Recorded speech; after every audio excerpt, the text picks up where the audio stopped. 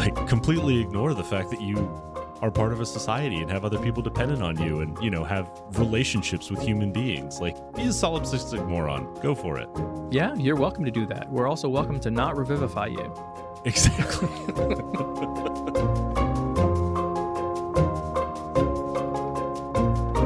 Live from the Mundangerous Hot Tip in New York City, I'm your host, Shane. And I'm your host, Ishan.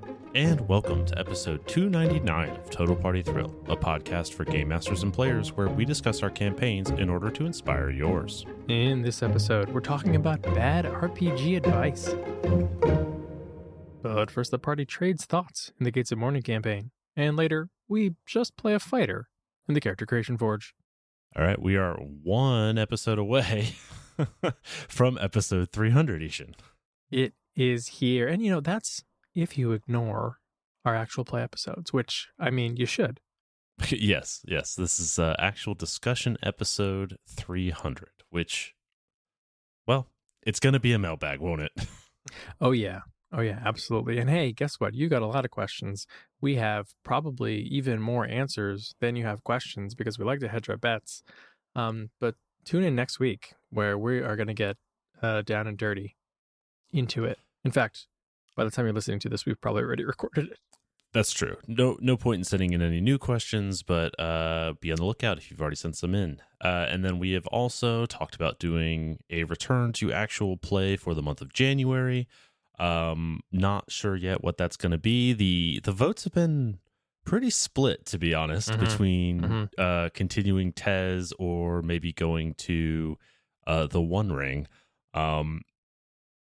A lot of the Lord of the Rings is split on whether it's Shane being fish out of water or Ishan being in his element. Yeah, a lot of people are really interested in just sort of seeing you squirm. Or maybe it's pretending like you know what elven ballads are supposed to sound like. Which I will write on the fly. You've seen me do it. I know. You're a bard at heart. I didn't say you're a good one, though, listeners. No, I'm a Tolkien quality bard. But that is input that you can still present, that we will listen to, that we will take under advisement and help us decide which actual play we're going to do next. So let us know. All right. Well, let's move on to the Gates of Morning campaign. So the Gates of Morning campaign is our 5th edition D&D game set in Eberron, a sequel of sorts to the original Morning Glory campaign. And in Fairhaven, the peaceful capital of Ondair, the party is hunting down quarry mine seeds.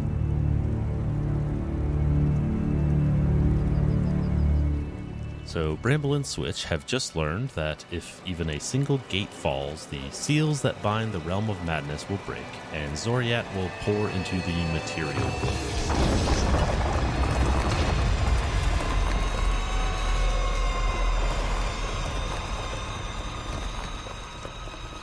So, no big deal. Yeah, it might be a bad thing, though, I suppose. If, you're a mortal creature with constant anatomy that prefers to survive. True. Meanwhile, 2 questions puzzle Vesicod. Why would a civil war in Thrain hurt the quarry's goals? And why is there a Dalcor influence here in Fairhaven? So to find answers, he heads to the Chagra neighborhood on the east side of town.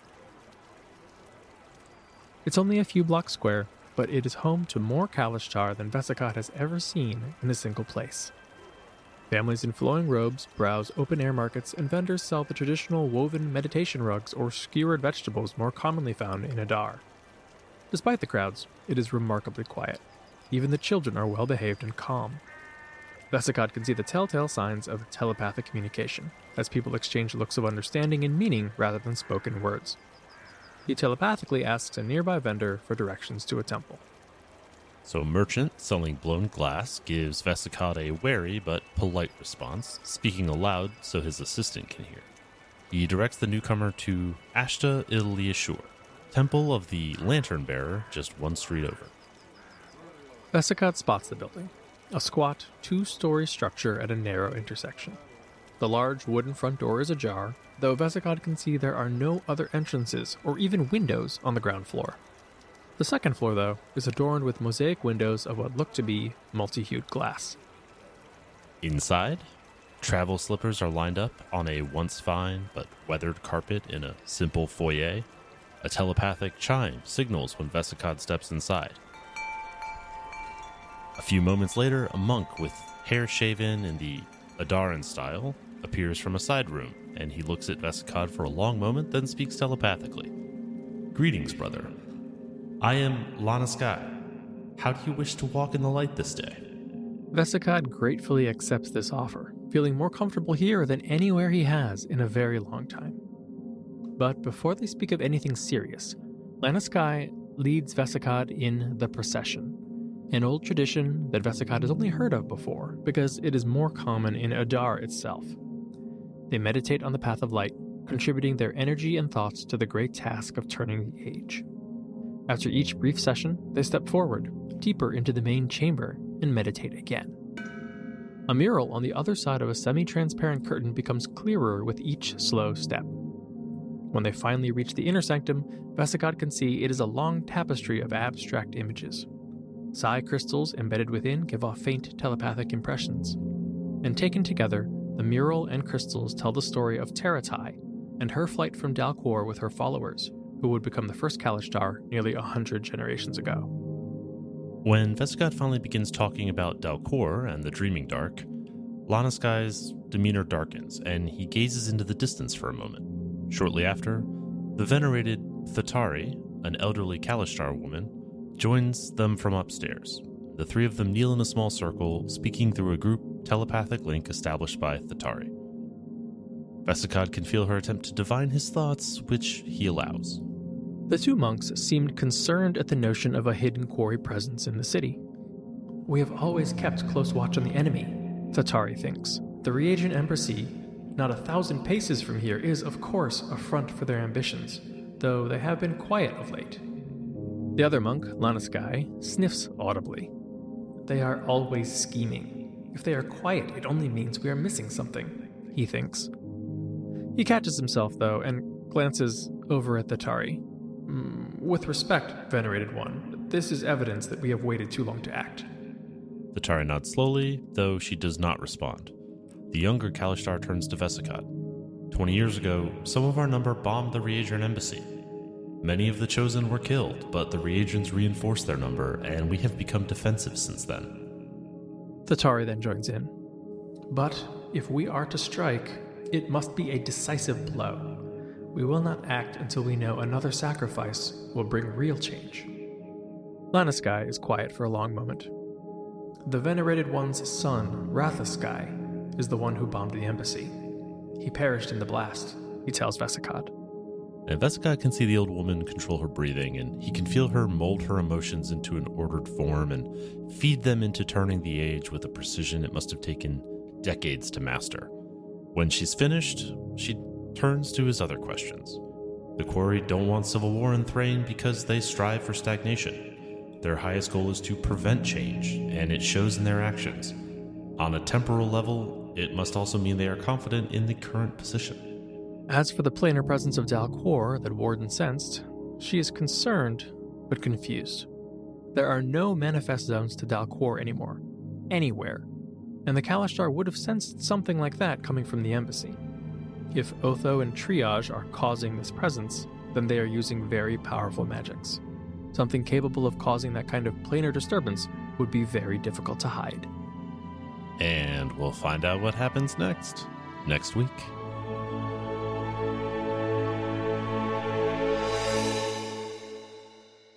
So this week, we are talking about bad RPG advice, which I think was the original title for this podcast. Right. Bad RPG advice from our table to yours. This is a stolen topic, right? Right, Shane? Yeah. We get asked this question a fair amount. Most recently from Awful Monk and Mark for the 300 mailbag, but this was enough that felt like they should probably just have a whole episode on this topic, or else we'd never get through 300. So the internet is full of advice. We agree with some of it. We hate some of it. I think these are sort of our biggest pet peeves. Though I guess that's with the caveat that like most of the advice is bad in part because of the questions that tend to solicit it, right? Like sort of implied in some of these is just like, what was the original question that this advice was supplied for? Because, absent that, it's a little difficult. So keep in mind, like, any advice is good or bad based on its applicability to a given situation. There are probably cases where we've given some of this advice before, but it was very specific and not general, things like that. So, nobody's a bad person for having thought these thoughts or given this advice. Yeah, this is an episode full of caveats. Right. And it's a complaint episode, so it's meant with the best of intentions and humor involved. This one's a rant. Right. All right, let's dive in. Let's kick it off with impractical plot advice, especially given the number of sessions required to resolve plots. Or the number of sessions left in which you have to resolve that plot. Yeah. This one especially is like, I have this character who has this thing and this general plot, and like, how do I make that plot work centering entirely on one PC?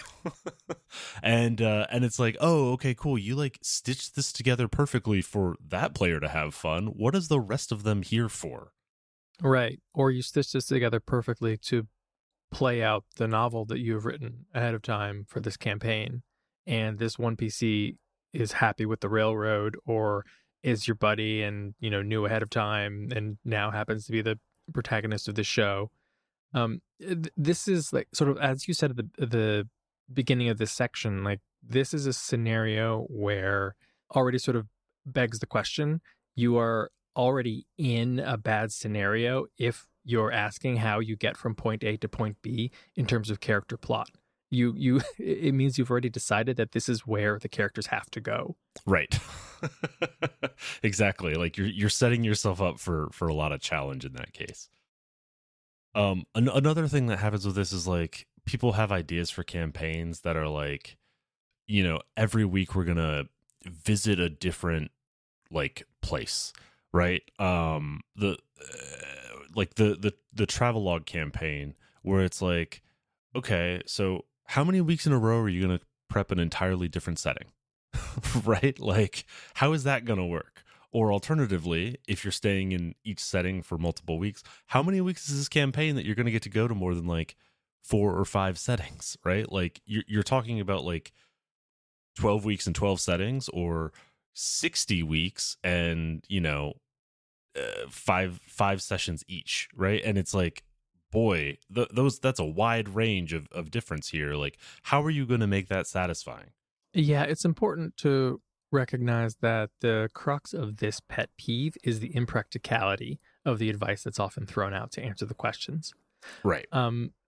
It's not a bad idea to have a themed campaign. I love the idea of a travel log, but typically for most people in a casual game setting, it's just way too much work to do long term. Right. Exactly. It's impractical to have 4 people at a table all decide that they're going to essentially follow your pre-written plot details. It is impractical to have everyone at the table give up their agencies so that one character can have a really cool, interesting story. It is impractical to think that you are going to be able to keep this prep and quality going session after session if you have to redo everything from the start every time you show up someplace different, right? Yeah, you'll get 3 sessions. 3 is how many you get. Like, I sure hope you're in college, because if you have a job, that's not happening. And even then, like, in college, like, campaigns don't last long enough to make it to the second location. So I sure hope you only prepped one. Look, I'll tell you right now, the best time to do a complicated campaign with like an integrated storyline where you constantly have intersession communication and everything is tailored to each individual character's wishes, is when someone is on unemployment. Yeah, I was gonna say senior year of high school, first year of retirement. Another like very impractical piece of advice is when you have plots that are targeting one PC, right? Where they're focused on punishing something about that character. Oftentimes this leads into our probably biggest pet peeve combined, uh, is handling out of game issues in game. Yeah, why was this not Right. number one? Oh, it's not number one because I had this little segue. Okay. Okay, I'm into it. All right. Right. But the idea that like a player made a choice for their character that you don't like, so now you're going to punish that choice, you're going to target that choice. And now like you're trying to teach a lesson about, the consequences of their choice. And I think the reason that this advice, right, hey, handle an out of game issue in game, the reason that it comes up so often is that on the face of it, it often seems extremely reasonable because the issue that you're trying to deal with is often beyond the pale. It's often, inexcusable in in like a gaming group. Someone has done something to break the rules or the social contract, or is just being extraordinarily annoying or something, right? And it has resulted in a situation that needs to be handled above the table, that needs to have a conversation out in the open among multiple people with a give and take. And instead, the advice is, oh, screw over their character and then they won't like it and they'll leave. Right. Yeah, that's the everything from like, making inappropriate advances on another player in the group to min-maxing and having the most optimized character that's ruining the fun for everybody. That doesn't happen. When Okay. you over optimize, you make it fun for everyone. Sure. Okay. Yeah. Cheating on dice rolls, right? Like, I mean, any number of examples get fed into like, oh, we'll just punish their character. And it's like, or just talk to them like an adult, right? Like attendance issues. That's another one that I see sometimes is like, oh, well, just kill their character. So then it doesn't matter if they're not. And it's like, how about talk to them about why they can't make it consistently? And like some of this stuff was actually kind of baked into RPG systems way back in the day. I mean, like if you look at a lot of the like DM advice in old systems, it's mostly terrible and says things like punish your characters, be an enemy, all those sorts of things. But then also like, when you earn XP only when you're present for the session, then you automatically get punished for not being present, right? Or like you don't get Right. the loot. And that sort of feeds or that sort of spills over into sometimes current advice, which is like if someone is doing something you don't like, give them fewer magic items. I guess Right. because I suppose that'll fix it. Yeah, that's I mean, we've said this many times is like the punishment for missing a session is that you didn't get to have the fun of the session. Right. If the fun of the game is like time locked behind how many sessions you suffer through before you get to have fun, like there's fundamental assumptions of the game that I don't agree with and I think is bad advice to guide people towards. Yeah, if you feel like you made out like a bandit because you missed a session, like you're playing the wrong game. Get out of that group. Yeah. Right. Or likewise, if you feel like you were punished excessively by missing a session, also not great. And if you feel like you were punished because someone made it to a session, well, you deserve better too, okay? And that's something that should be handled above the table, out of game. Yeah, I just too many issues are you need to be an adult and have an adult conversation with other adults at the table. And not try to work things out with like this, intermediate like imaginary world that you share. Like you need to have your conversations in the real world, like real people. Which I realize is horrifying for probably 90% of the people I grew up playing this game with, but like I don't know, we got to get there, right? Because any advice that stems from anything other than that is bound to fail. Yeah, look, it's the RPG version of getting married in Second Life. Don't do it. Okay. Deal with your real problems. Well, speaking of real problems, there's a triad coming up of D&D problems. Do we want to talk about those? All right, let's kick it off. The first one is so often you will have people tell, especially new players, people new to RPGs, that D&D is a universal system that can do anything. If you want to play fantasy, great, that's what D&D is for. You want to play sci-fi? That's okay. There are rules to play sci-fi in D&D, no problem. Horror, done. This is okay, it's not wrong, but it's mostly not true. Yeah, it's like, sure, you can do anything, but that's really bad advice. Like, like you can take your luxury sedan off-roading. It's just a bad idea. Yeah, you might not get it back on the road. Right. Like, it's like there's, you could do any number of dumb things. Like, no one is stopping you. It's just you shouldn't. And like the thing is, like, D&D operates on a number of assumptions, right, that kind of underpin the mechanics, and like requires a certain level of lift in order to make changes to that, right? And so for the effort that you put into homebrewing around the fact that the core loop of the system is excessively combat oriented, right? To add things that aren't combat to D&D is a lot of extra work. And if you're changing genre or changing theme and trying to like get away from the core of D&D, like that effort could just be spent playing another game. That probably is going to do it better than whatever you can piece together from, a couple of questionable WotC supplements and maybe some stuff on the DM's Guild. And I know there are probably people listening right now who are thinking or yelling at your podcast app, some of the best sessions that I have ever had, we've just sat around and role played and nobody even rolled any dice. And you know what? Same. That has absolutely nothing to do with D&D. Right, exactly. Like, you have a good game group. That D&D didn't help you. Right. Also, everyone knows the only real universal system is GURPS. Right, because it's right there in the title. Mm-hmm. Yeah, it tells you what it is. It's on the cover. Why would they lie? It's both general and universal, Ishan. Yeah, well, actually, the G stands for graphical, so it's actually pronounced GURPS. I didn't know you knew that. Oh, it's GURPS. Okay, great. Okay, so joining D&D Can Do Anything is D&D doesn't have to be about combat, which recently was a bear poking when was it the Witchlight was the adventure, right? That like they published a tweet that was like, what if we told you there was an adventure with no combat? It's like, why did I buy your game?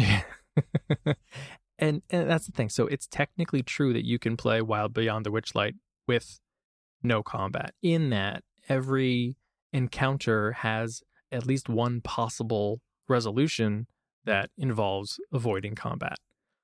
So I guess if you select option, C every single time as you play through that adventure, you can get through without any combat.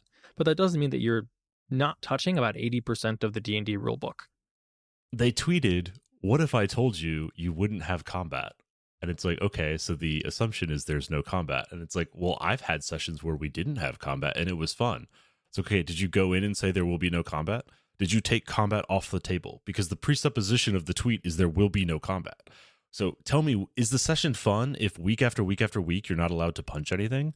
Like, no matter what happens? Because that was the supposition there is no combat, right? And it's like, all D&D is based around, even all the rules that aren't combat rules are based around the last resort of violence, right? Like, at the end of the day in D&D, you always have the option to hit something with a stick. There are games where the option to hit something with a stick is like a last resort, right? Where if you do it, you are punished by the game system. D&D rewards you for that. So like, you're kind of not playing D&D if you just throw that out. And it's the game you bought is like, I don't know, 80% of the pages are about combat. I don't know what you're reading then. You need somebody to describe 25 skills to you? I don't get it. What did you buy? So like, as a piece of advice, this is bad because you're basically telling someone, here is a character sheet. This tells you your name, your class, here are all of your stats and your abilities and all the cool things your character can do. You're just going to cross all of these out. Right. You're not going to touch them. Don't worry about your equipment. It doesn't matter. Okay. Your stats, only 3 of them matter. Okay. I don't need to tell you what AC or DC means. Do not worry about it. Actually, the only thing you're concerned about, let me just circle this. It's called your persuasion. Right.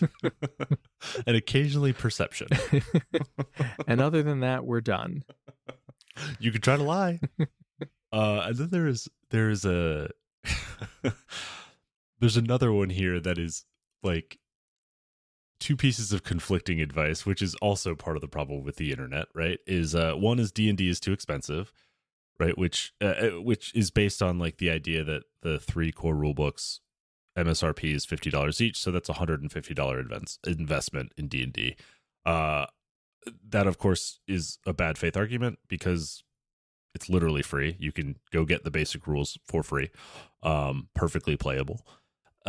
Also, that's like rarely true of the inverse, right? Because it's always set up that like either D&D is too expensive or playing another game is too expensive. I'm already invested in D&D, right? And it's like people spend way more money on D&D than like a $20 indie game. What are we talking about? Like, you people are going out and spending $50 on a dice tower. You can't buy an indie game. Like, like I already know D&D, and then you ask questions or you're not playing it right.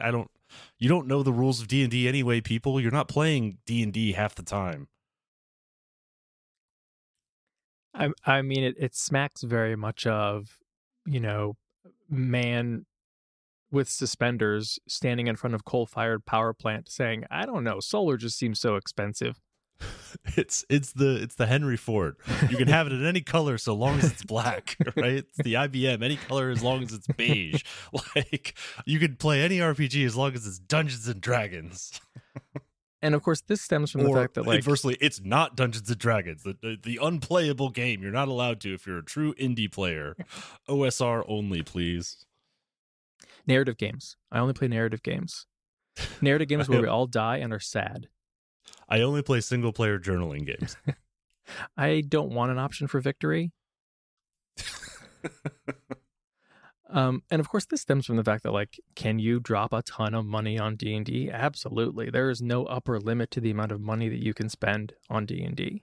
But also, like, there's no upper limit to the amount you can spend on this hobby in general. You can play any game, like any game system you want, and spend thousands of dollars just on dice. Oh, sure. Yeah, definitely. Don't tell my wife that. Oh, it's I'll tell her it's required. Right. Those festive Mardi Gras dice are going to roll themselves. It's a really tough barrier to entry. Ugh. That feels like it's a depreciating asset. I'm not going to lie. All right. Now that we've got the D&D fallacies out of the way, let's dive into maybe my like favorite / least favorite fallacy on the internet. At least when it comes to RPGs. 5G radiation is probably my least favorite non D&D RPG related fallacy on the internet. But anyway, wait till you hear this week's plot hook. Okay, awesome. Low stats and or mechanically flawed characters help your roleplay. Did you roll a 4 intelligence? That's fine. Don't worry about it. That gives you a hook on which to hang a character concept. Now you know who you are. And in fact, you should lean very heavily into that flaw. It will be the main part of your personality that you use to engage with the game. People love that. As you know, I only have 6 friends, and they are all different solely based on their physical attributes of their strength, constitution, dexterity, wisdom, charisma, and intelligence, Ishan.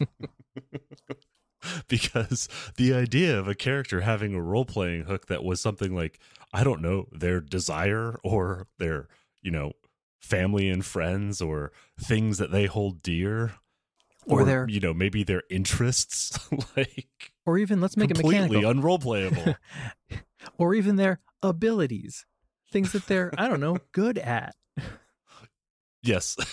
Yes, of course. I have, that one friend of mine, well, a couple friends of mine who can dunk. That's who I really lean on.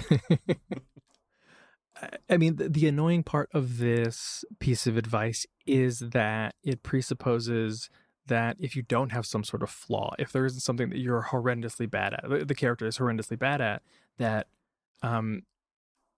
it's not a good character to roleplay. And in fact, it is harder to roleplay or will be a worse roleplay experience than one that does have some sort of essentially fatal flaw.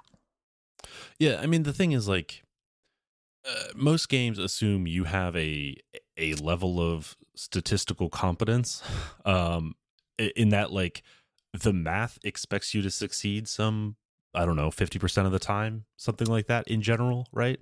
And that like you won't enjoy if you routinely fail at things, right? Like most games don't assume you enjoy failure, Well, with very few exceptions, and those exceptions are deeply flawed characters anyway.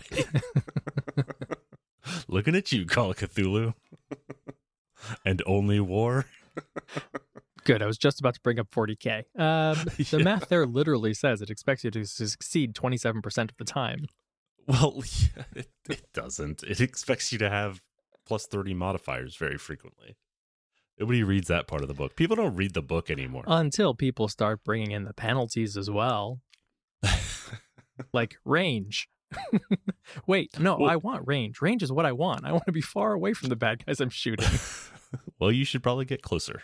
Yeah, there's the other piece of this that's like really goofy to me is that like if you don't drop one of the sliders to 0, you just can't recognize what that would mean. Like it like presupposes that people are completely incapable of like role playing nuance, right? Like the idea that being slightly below average intelligence like couldn't be role played.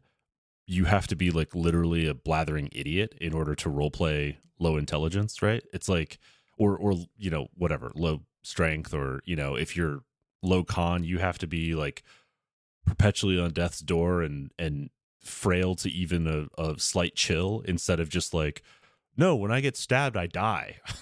Like I can't get stabbed 34 times, you know? It's like I get stabbed once, it sucks. Being a mage is horrible.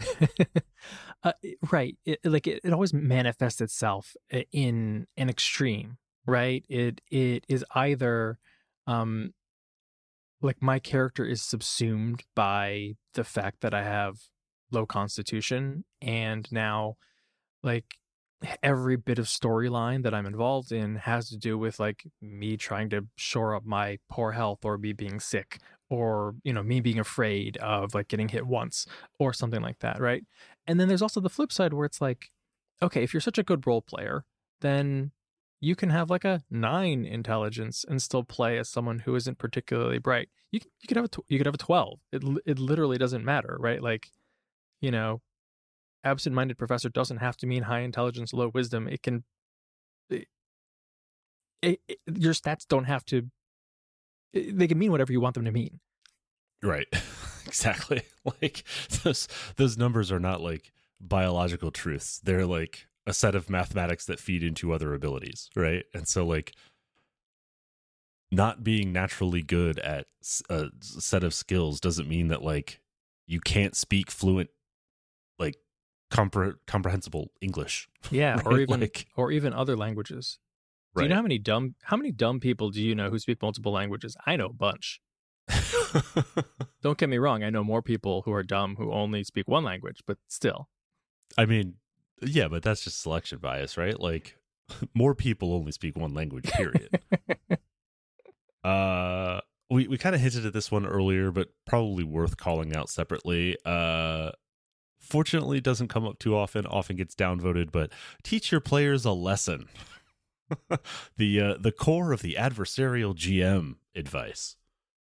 The idea that your players should be interacting with the game in the way that involves them understanding the rules that you have put in place for the game, right? That playing the game your way is what should be rewarded, and not playing the game their way. You see, Shane, playing an RPG, especially running an RPG, is much like your first day in prison. Okay? You need to just beat the shit out of somebody to let them know that you mean business. All right? And then and only then are they going to respect you. That's true. I mean, it's not always terrible advice. It will set a tone. I'm just not sure it's the tone you want to set. Yeah, I mean, well, when I was playing D&D in jail, people couldn't leave. It was the only game in town. Right. Turned out at my friendly local gaming store, I made those little kids cry, and now no one wants to play at my table. There is like a piece of this that like I wonder I mean, I know a lot of this stems from like OD&D, right? Like I know there was a lot of this advice in there, but then I also wonder if there's like the second wave of players, of which like I guess I'm probably like a third wave player, but like who had computer RPGs, right? Like my first RPG interaction was like a CRPG, right? It wasn't tabletop, and so there's an element of that, of learning like how the game treats the world, right? Like there's the like Baldur's Gate had a bunch of like hidden Easter eggs if you like pixel the mouse to find little hidden rings under trees and things like that, right? And it's like, oh, okay. And like if you don't check for traps every 4 feet, then the game will punish you for not actively checking for traps, right? And so it's like you learn, like your model of the world is like, oh, okay, well the DM is the computer, right? Like my job is to run the simulation, so I should do the things that the computer does. And like I feel like a lot of people like who started role playing like at my time frame kind of had that idea that we had to unlearn, which was like, oh, actually, like it's not that we're trying to replace the computer with a human. It's that like a human isn't bound by the rules that a computer is. We can just make things more fun in a different way by giving you more freedom, not by giving you a harder test.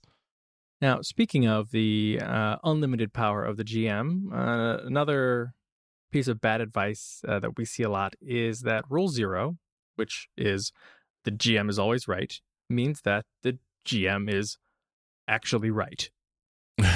Right.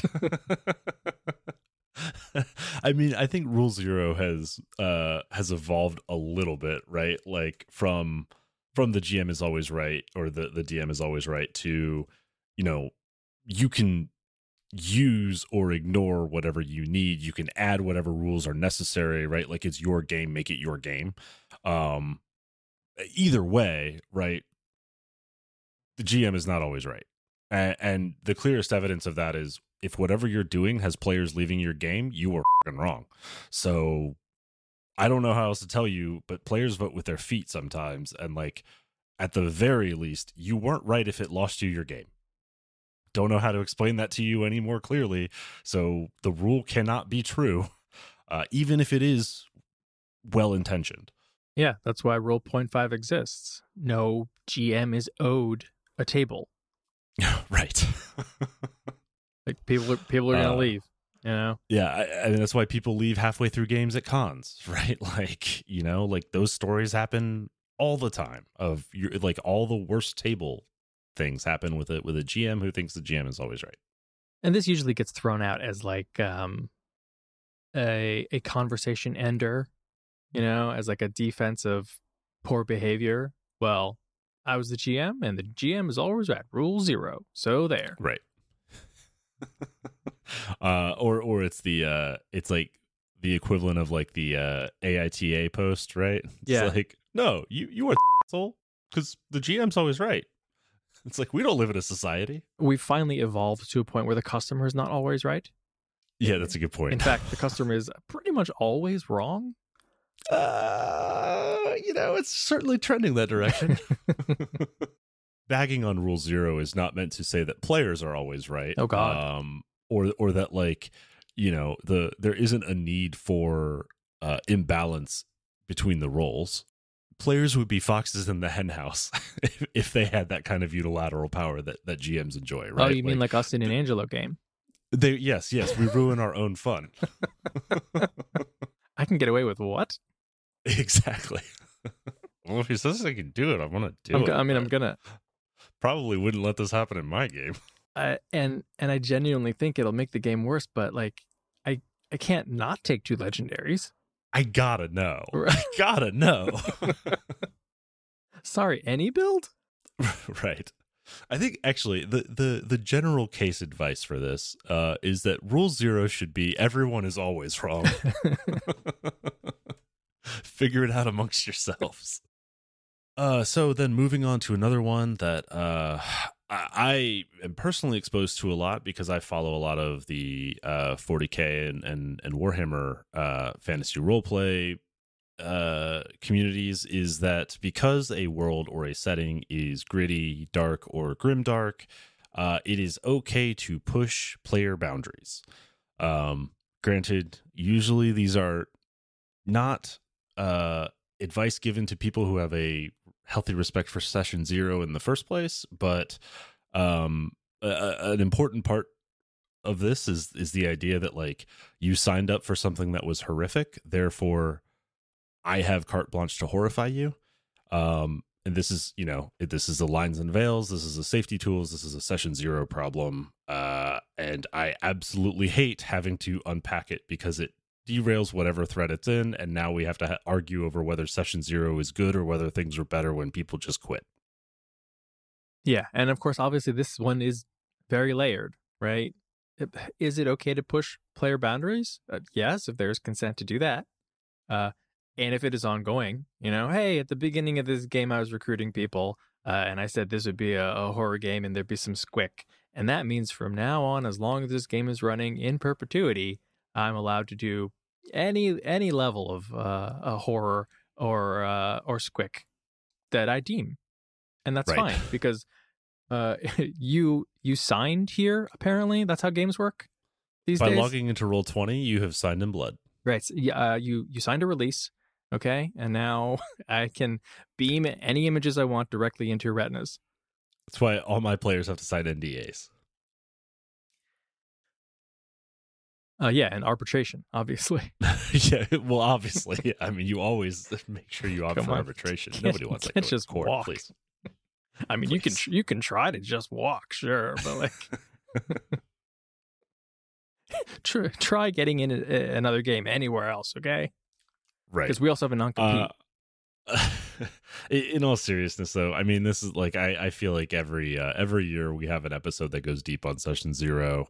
I just this is actually probably what belongs at number one because it's just so dumb. Like it's one of those things where it either narrowly or potentially like actively causes harm, ostensibly to people that you want to be friends with, and it could just be resolved by having just open communication at a session zero. So just have a freaking session zero. Yeah, and this is 100% not relegated to 40K or horror games or things like that. Like, this crops up with, like, historical games. It crops up when we're talking about verisimilitude. People are like, oh, it's the Middle Ages in the real world, so we're dealing with slavery, casual racism, and sexism. And, yeah. you're going to have to because you said you're okay with a historical game. Right. Hello, Deadlands. Oh, there's fireballs. Yes, there's fireballs. There are fireballs. You could blow up the Confederates. There's one exception. Okay, everything else stays the same. All right, and then I think a big pet peeve of mine is a pair of advice that at first seem like polar opposites. And the first one is, particularly for new players, they're told, if you don't know what to do, just do whatever it is that your character would do. And that's how you can decide how to act at the table, what decisions to make, how to act in combat, how to build your character, anything like that. And then the opposite of that is you'll also get people telling those exact same people, no. What you need to do is be a team player. Be whoever it is that the group needs you to be. Yeah, be a cleric. Yep. That's what they're saying. They're saying faux cleric. Every time they're saying cleric, faux cleric. is what they're right, saying. Exactly. Yeah. Be my healer. Now, okay, neither of these are wrong. In fact, both of these are necessary perspectives to have a gaming group that actually gets along and works well together. But if you adhere to either one of them too much or entirely to the exclusion of the other, you're going to go off the rails. So the situation in which I see, like, just do whatever your character would do, recently has been on TikTok, where there's someone talking about how their spellcaster doesn't have any spells that do damage. Now, we've built characters like that. In fact, you can make extremely powerful characters in D&D 5th edition where a spellcaster takes no spells that deal any damage. In fact, shield hold person, hypnotic pattern, dimension door. I think those are all like contenders for strongest at level spells, and none of them deal any damage. But it starts to become a problem when you're making all of your decisions based on this microcosm of who you believe this character to be, right? It's what my character would do, and so that's what I will do, without understanding that we live in a society. yeah, and this character lives in a society, right? Like Right. ostensibly, if this is supposed to be like a real person that you're playing, they live in a society, in a setting. They also are part of an adventuring party that wants to stay alive and needs to have a reason not to abandon them on the side of the road. Right. So, yes, be true to who this character is, but also be useful.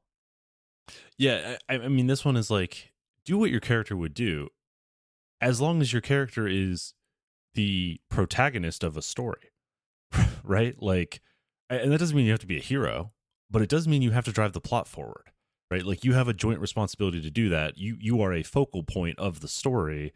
When the light shines on you, you have to do something that moves forward.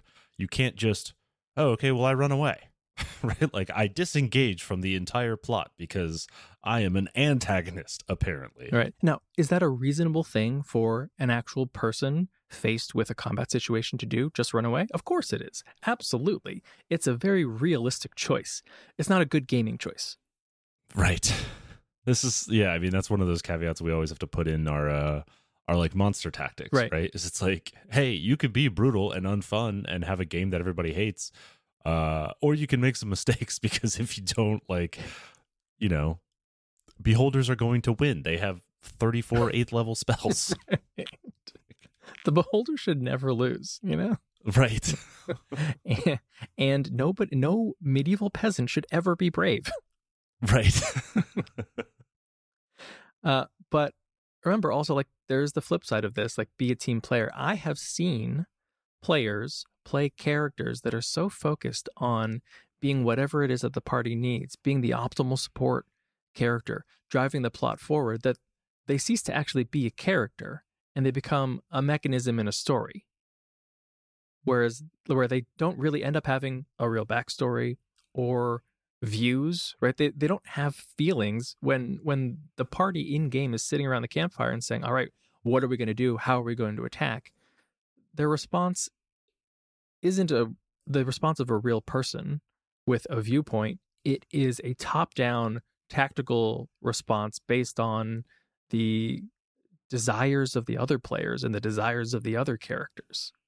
Look, I wouldn't consider that character like objectively strong, right? Like, in terms of like characterization, I wouldn't say that's a strong characterization, right? Or even really an active characterization. But like, it is a game. Like, if the player enjoys doing that, right? If their fun is enabling others to have fun in the game, like, maybe they're a casual player or whatever, like, I mean, it's narrow advice for sure, but I don't mind it, like if someone were like, no, I'm just cool. Like, you guys go knock it out. Just tell me how I help, I certainly don't feel that way, but like, it wouldn't bother me that somebody else did.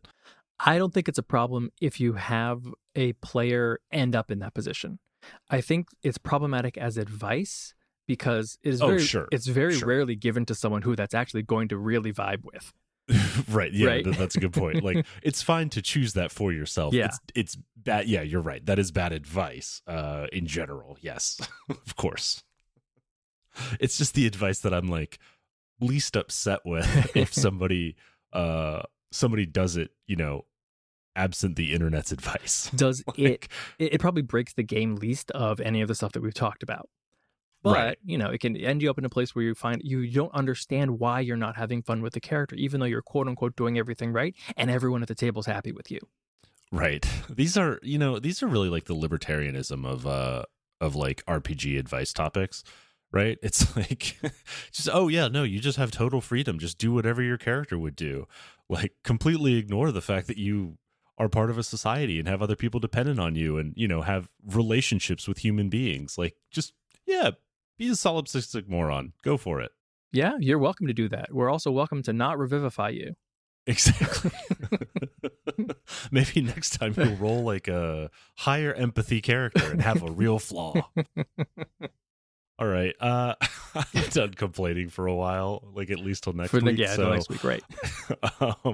Let us know on Twitter or in the Discord, right? What is some of your favorite bad RPG advice? What stuff do you see that just makes you roll your eyes and unplug from the internet for the day? Yeah, and what piece of terrible advice should we put out into the world?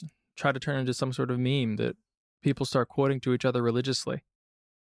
Let's rebrand around did you see Newbie DM's tweet about don't let your characters die like chumps like Han Solo?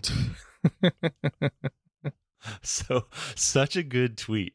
Manages to upset D&D and Star Wars communities. I mean, I'm here for it. It was the discourse for a few days, but it's not advice I hate, but I'm looking for the advice that people will hate. Let me tweet something truly horrible that isn't harmful, and and let me drive the discourse in a dumb direction for once. Sure, for once, yeah. Yeah. Let me be relevant. just let me be relevant. All right, do you hear that, Ishan? That's me going to TikTok to find new ideas for character backstories. All right. Well, let's see what the TikTok teens have come up for us this week in the Character Creation Forge. It's a dancer. They dance. A dancer? Mm-hmm. That's what the TikTok teens are doing? I think so. I don't actually know.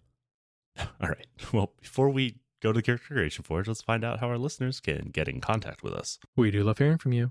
You can tweet at Shane at Mundangerous. That's MUN Dangerous. And you can tweet at Ishan at Evil Sans Carne. That's Malice minus meat. And you can tweet at the show at TPTcast. You can also email us at totalpartythrill@gmail.com. And you can find us on the web at www.totalpartythrill.com. We're also on Facebook and Instagram at Total Party Thrill. And join the conversation on Discord. There's a link in the show notes. So this week in the Character Creation Forge, we're taking a bit of bad advice to heart. Sure, people tell you just play a cleric so you can heal me, but also sometimes they say, I don't want to deal with you, and I don't want to have to teach you how to play the game. Just play a fighter. All right, well, I'm taking them up on the offer. I'm going to play just a fighter my way. I think this is only the second time that we have done a build that does not multi-class. But, I wasn't allowed to. So, well, those are optional rules. All right, explain this build, Shane. Okay, so the build is Eladrin Elf, Echo Knight 20.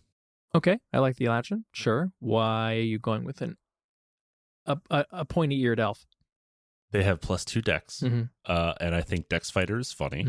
Mm-hmm. Mm-hmm. And Echo Knight specifically has some like goofy reaction and opportunity attack mechanics and like zone of control mechanics that make it feel kind of controllery for a tank. And I think it's just really funny to double dip a tank with high dex so that you get the high dex save as well. So anyway, here we are. Are you trying to impress Matt Mercer? Is that what's happening? mean, notice me, senpai.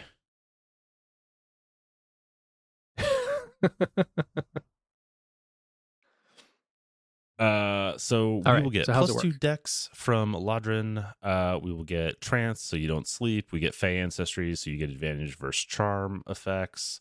And then you'll get keen senses for perception proficiency. But what we really want here is Fey Step. That's a 30-foot teleport once per short rest.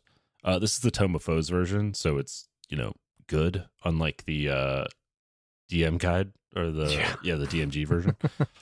And then at 3rd level, your Fey Step gets upgraded. You can add like an effect to it. You can either take someone else instead of you. You can add a charm to characters in the area. You can add a frighten effect, or you can do charisma modifier fire damage to characters. So you get some like wave clear, some CC out of that. It just feels like a good utility ability, and you get a lot of mobility. You get a lot of like teleporting around the battlefield, like showing up in places you shouldn't be. That just felt kind of satisfying to build a fighter around. So to kick it off, at level 1, as a fighter, you get a fighting style. We're here for great weapon fighting to reroll 1s and 2s on two-handed weapons. You also get second wind for a bunch of HP regain as a bonus action. Now, you may notice that great weapon fighting takes two-handed weapons. You don't have finesse on any two-handed weapons, so it's gonna be a painful first few levels here until we can get to a feat. But you know what? I'm playing this fighter, not you, so I'll deal with it. Are you sure you're going to be at this table long enough to actually see this build blossom? I'm not dumping con. I'll be here all day, baby. All right, level 2 gets action surge, and level 3, you manifest your echo. As a bonus action, create an echo within 30 feet of you. As a bonus action, you can spend 15 feet of movement and swap spots with the echo. You can attack from the echo space during your attack action, and you can take opportunity attacks from the echo space. Which effectively gives you a 30-foot range on your melee attack, which is pretty handy. And then also at level 3, you get Unleash Incarnation, which lets you make an additional attack from your Echo Square up to con modifier times per long rest. So eventually that will get up to 5 times. Good thing you didn't dump con. Exactly. Level 4, you'll get an ability score increase. We will take Revenant Blade, which is an elf feat. Gives you +1 dex, +1 AC when you wield a double-bladed scimitar. And when you have a double-bladed scimitar, it has the finesse property. So we are two-handed wielding a finesse weapon. This is now the second build that has depended upon the double-bladed scimitar. And I am totally here for that. Look, if you're at a table like where you get a free feat at first level, like Revenant Blade really opens up a lot of possibilities. It's probably broken, but like, it lets you do cool stuff with dex and just makes, I don't know. It's a cool thing, right? Look, it's a two-sided scimitar. I mean, it doesn't want that. You got to get your hands on a double-bladed scimitar. However, I did play a character that used a double-bladed scimitar, but reflavored it as a dwarven Urgrosh. Which, like, who cares? You know what I mean? It was an axe on one end and a spear on the other. Like, mechanically, it ends up just being the same thing. But there's so many, like, cool double weapons that, like, haven't gotten statted in 5e. The double-bladed scimitar is totally the way to go. You're paying a feat for this, Like... I mean, like... Also, just the weapon itself is 100 gold pieces. So you got to be level 4 to afford this thing. Fortunately, you're going to save it on armor because you're a dex fighter. Well, I just make sure that I kill the first person that I meet with a double-bladed scimitar and take Exactly. There's actually only one double-bladed scimitar in the world. It's everybody who has Revenant Blade is fighting over it. Just need to make sure you don't meet any new characters. Right. At 5th level, we'll get extra attack. At 6th level, we'll get another ability score increase. We will take the Elven Accuracy feat. Partially for the +1 dex. Really, it's like the best feat that has +1 dex that's left. But then you will also, when you have advantage on a dex attack, you can reroll one of the dice once. You have the Charm and Frighten effects on your face step, which can help you with that, and obviously, like, depending on which rules you're using at your table for flanking and things like that, it can be easier to trigger that advantage. But figure out how to get advantage, and you'll be hitting quite a bit. At level 7, you get Echo Avatar, which lets you see through your Echo's eyes for up to 10 minutes, as long as it's within 1,000 feet of you. And at 8, we'll take the Defensive Duelist feat. As a reaction, add your proficiency bonus to AC when you're hit by an attack. We came to tank, and that scales better than shield. So here we are. Level 9, you get Indomitable, which lets you reroll a failed save once per long rest. Level 10, you'll get Shadow Martyr. Once per short rest, you can teleport your Echo to become the target of an attack against an ally. So you can just interrupt an attack sequence, force them to attack the Echo instead. At level 11, you get a third attack. 12 will take an ASI to bump con 2 more. At 13, you can use your Indomitable twice, and at 14, another ASI for 2 more con. At 15, you get Reclaim Potential. You gain 2d6 plus your con mod temporary HP when your Echo dies, and you can do this con mod number of times per long rest.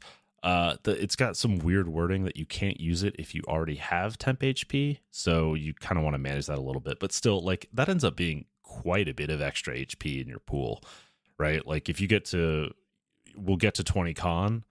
I mean, you're talking like 40 extra hit points per long rest. Like, it's not nothing. Especially when you're throwing your echo in the way of attacks. Yeah, your echo's taking damage from the attack and then giving you more hit points, right? Like, I mean, that's a pretty big swing, especially against, like, say, crits.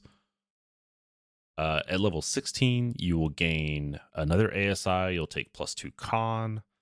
Then at 17, you'll get a second use of Action Surge, a third use of Indomitable, and at 18, you get Legion of One. When you manifest your Echo, you create 2 of them, and whenever you roll initiative without any uses of your Echo remaining, you regain an additional one. And we'll finish it off with an ASI for the Lucky Feat at 19, and at 20, the Fighter Capstone, a 4th attack.